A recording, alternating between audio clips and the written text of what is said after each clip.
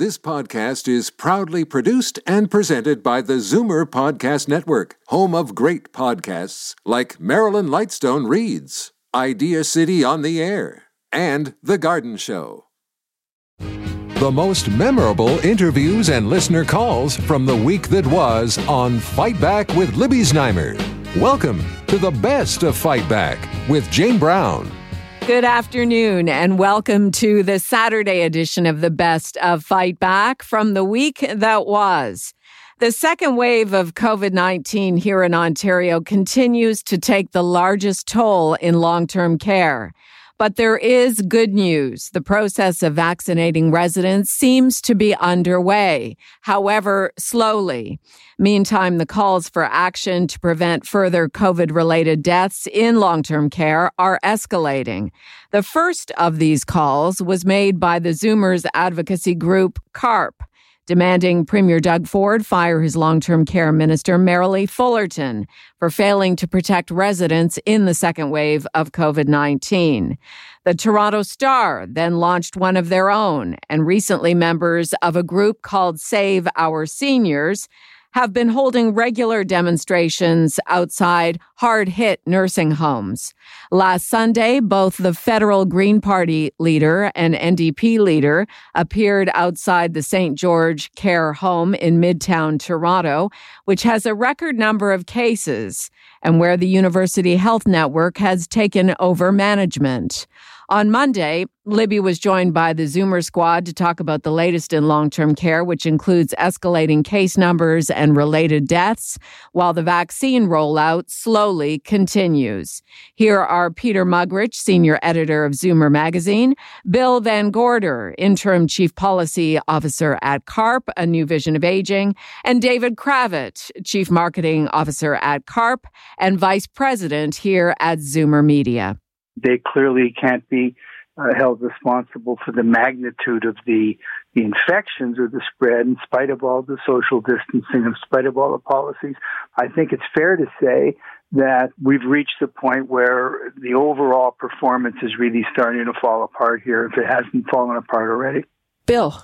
Originally, when we talked about the vaccines, we were pleased to see that the provincial government said they were going to follow the NACI guidelines, and very clearly they said the first vaccine should go to, and I quote, those living or working in residential care homes, and second was those who are at greater risk of severe illness living in their own homes. Now they've completely backed away from that recommendation that at the time everybody said was the right thing to be done, and they're moving slowly in doing it. So our members at CARP are frustrated. Peter. Tender care is like in the midst of an outbreak. It has, it's being run by a hospital. It's in the worst possible situation, and yet they vaccinated everyone there. Why can't they roll it out to the other nursing homes? I don't understand. I'm asking a question. I don't see what the holdup is. I've been following all these, Save Our Seniors protests, and buried in them, not so much buried in them, actually right on the surface is this big push to end the for-profit nursing home industry. So that's gonna heat up. It's gonna percolate, and this pandemic could put an end to for-profit nursing homes.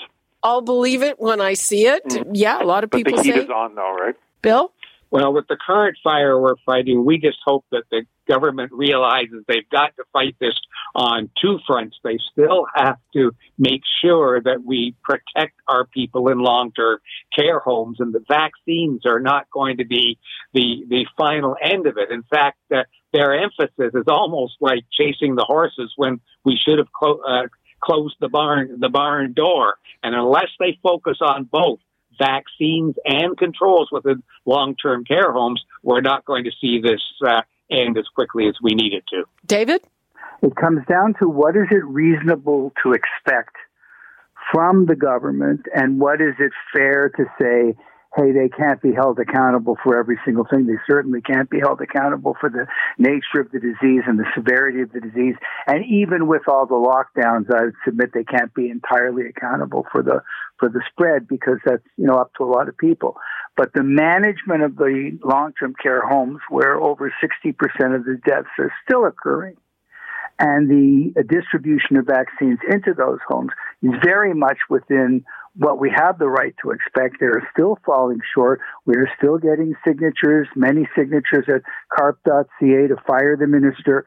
And I predict, and I agree with Peter, I think we're on the same page, that this is rapidly morphing into an election issue before we know it. David Kravitz, Chief Marketing Officer at CARP and Vice President at Zoomer Media, Peter Muggeridge, Senior Editor of Zoomer Magazine, and Bill Van Gorder, Interim Chief Policy Officer at CARP, A New Vision of Aging, our Monday Zoomer Squad. This is the best of Fight Back on Zoomer Radio. I'm Jane Brown.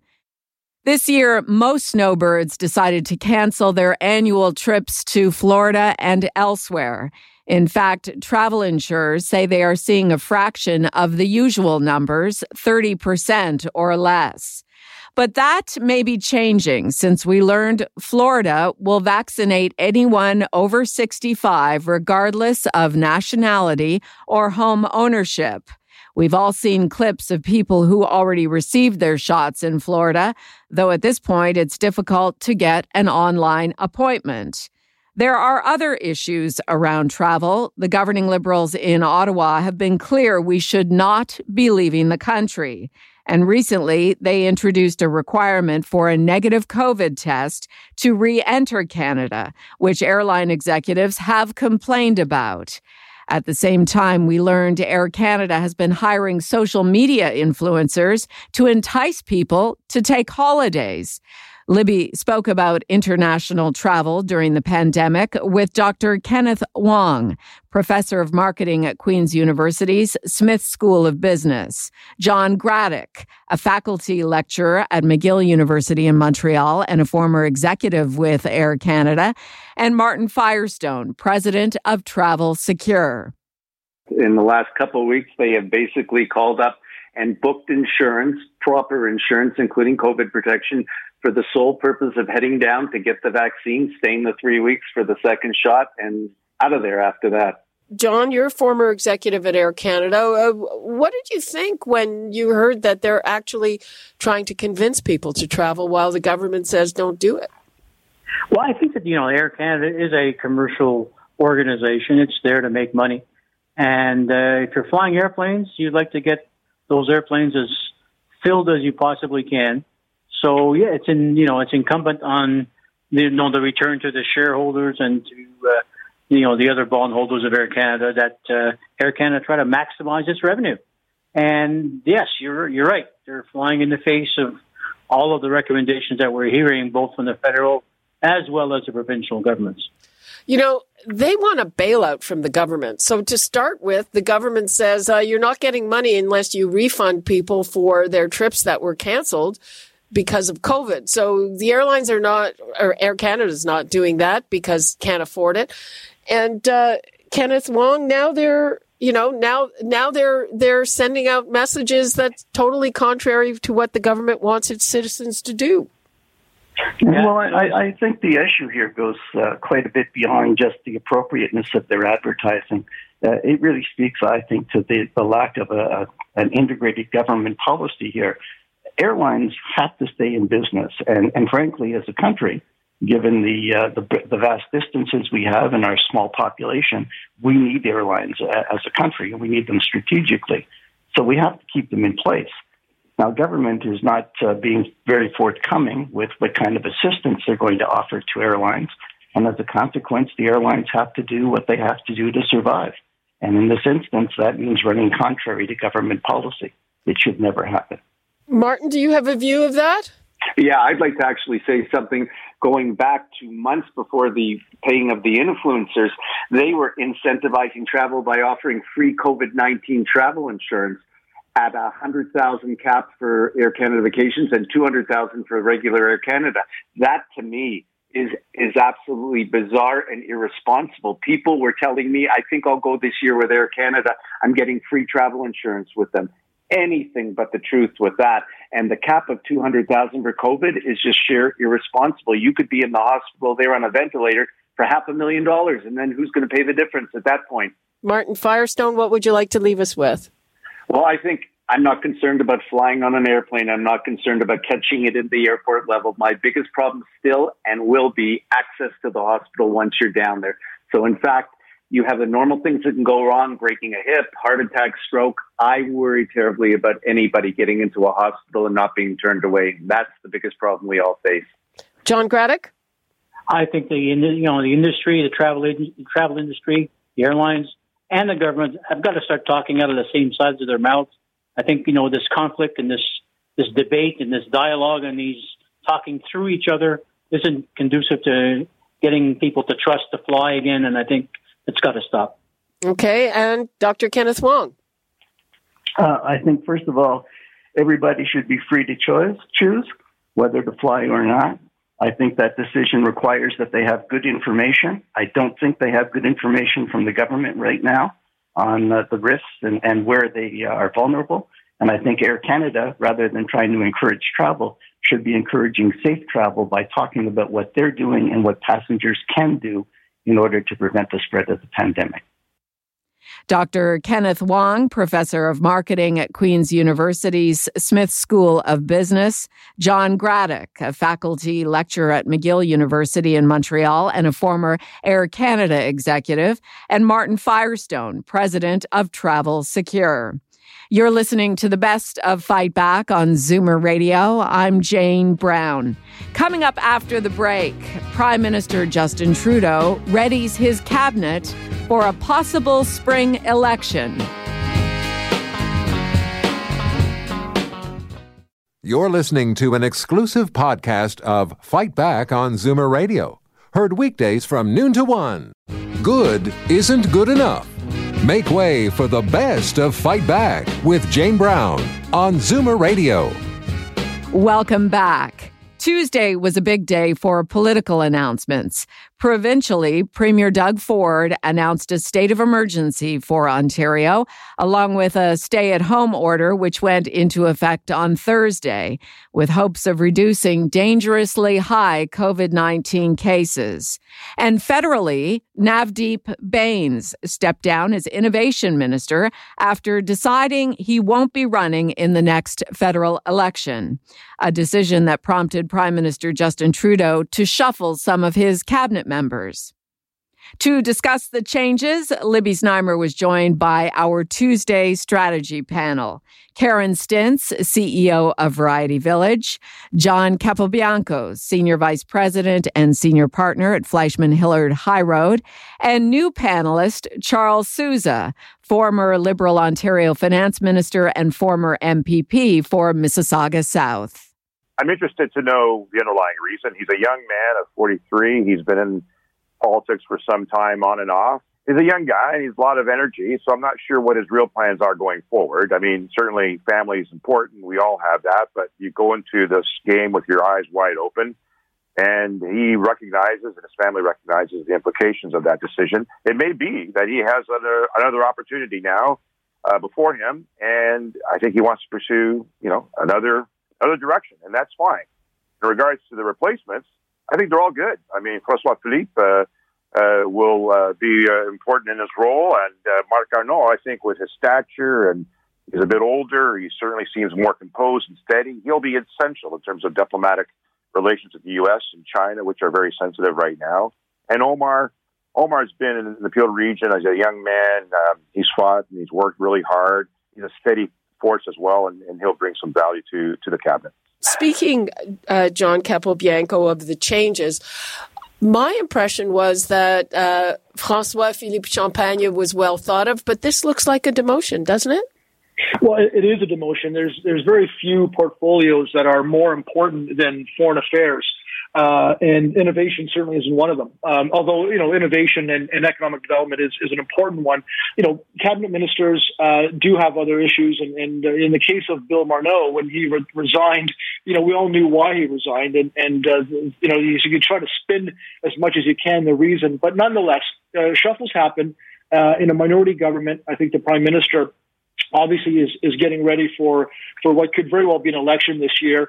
Minority governments don't last more than 18 months normally, so it really is about the time for that. And some politicians and leaders obviously will ask and canvass their caucus to see if anybody is not running, because if they're not running, then they want to give a cabinet spot to somebody who is, and give them some profile. So it's not unusual from that perspective, but it was an unusual one in that given Nav's desire to resign, and then putting Minister Champagne there from Foreign Affairs, I thought that was a demotion and something that might have been percolating within the party that we just don't know, because I thought he was doing a decent job as well, getting out there and talking to the various foreign governments and whatnot, but also not to take it away from Marc Garneau, who is obviously quite talented and somebody who was obviously well respected, but also maybe it is to change the focus in the U.S.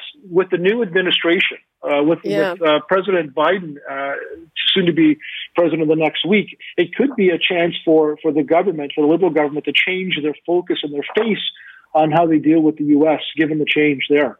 Yeah, though, Karen, I was going to speculate about that, but you would think that there would be a change in focus with a really major turn in the administration, though I guess some of the trade officials, are they going to stay or go?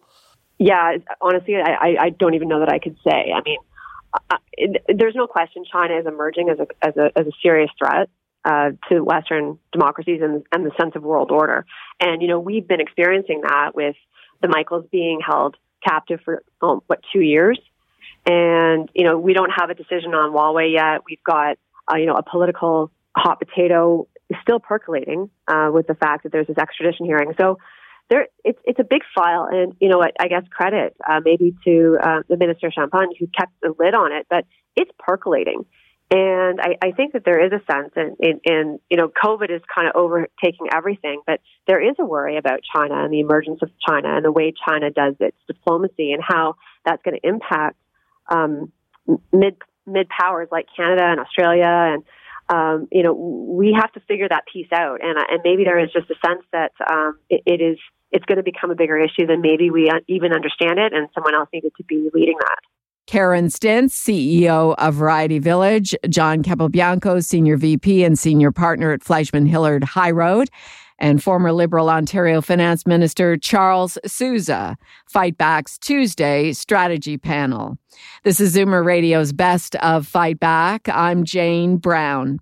New shocking COVID-19 modeling numbers for Ontario were unveiled on Tuesday, with dire warnings that Ontario's health system will be overwhelmed and deaths related to COVID-19 will exceed those in the first wave, unless there is a significant reduction in contacts between people who live in the province.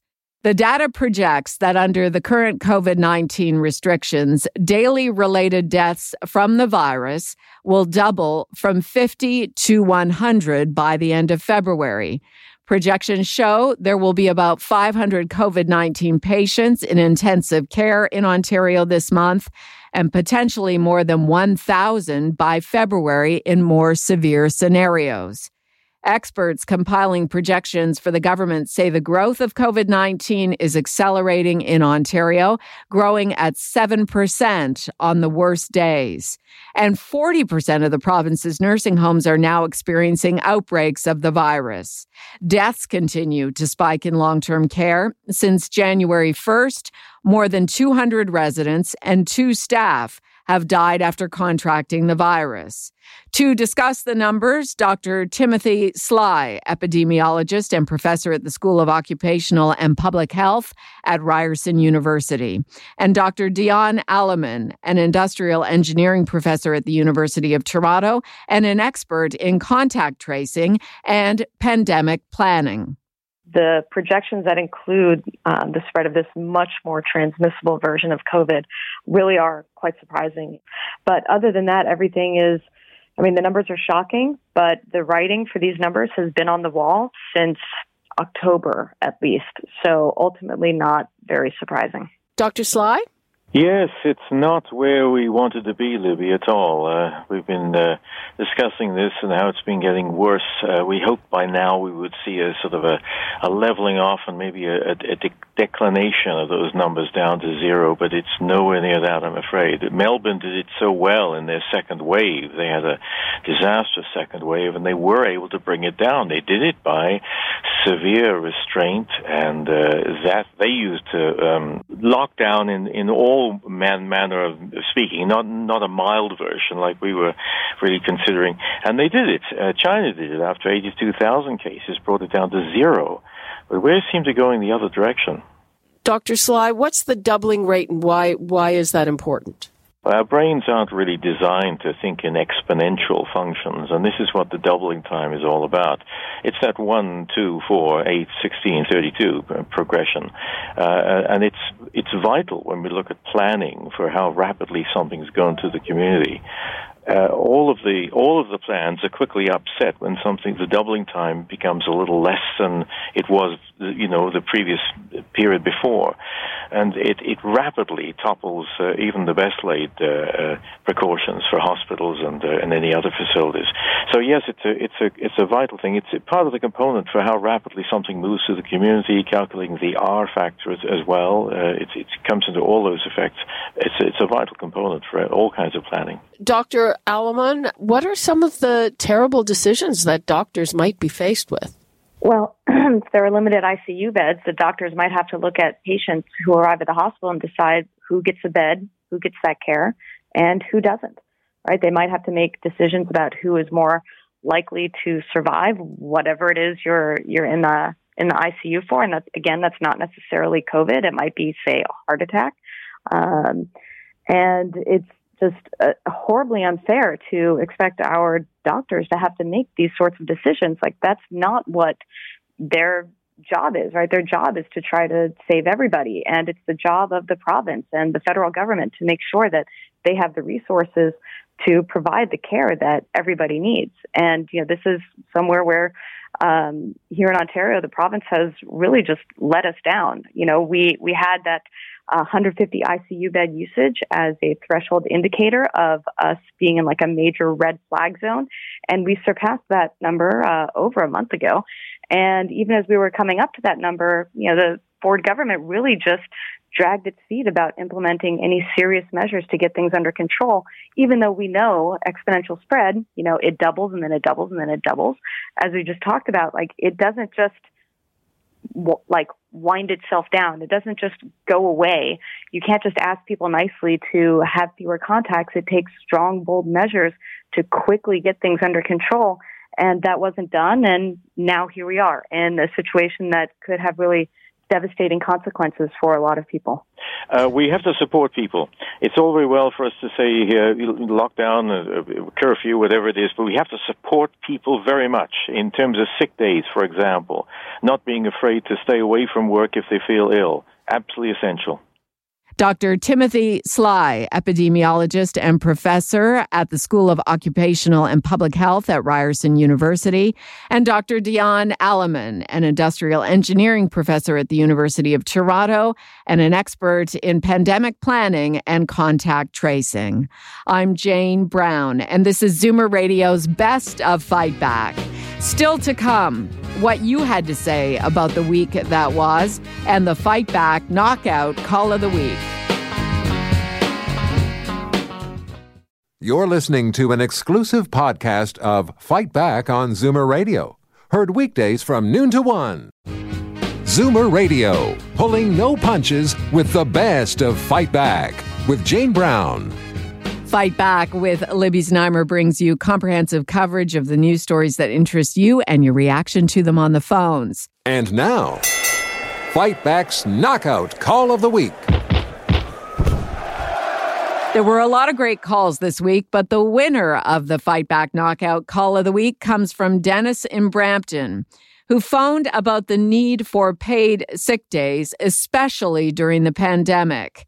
and reminding us of Premier Ford's philosophy on legislated paid time off due to sickness. I'm very confused, as many people are. The whole messaging around these changes, if there are any, is still very confusing. But specifically with respect to the sick days, I would point out that the Wynne government had proposed, we're bringing in changes to the Employment Standards Act, which included 2 paid sick days for all employees.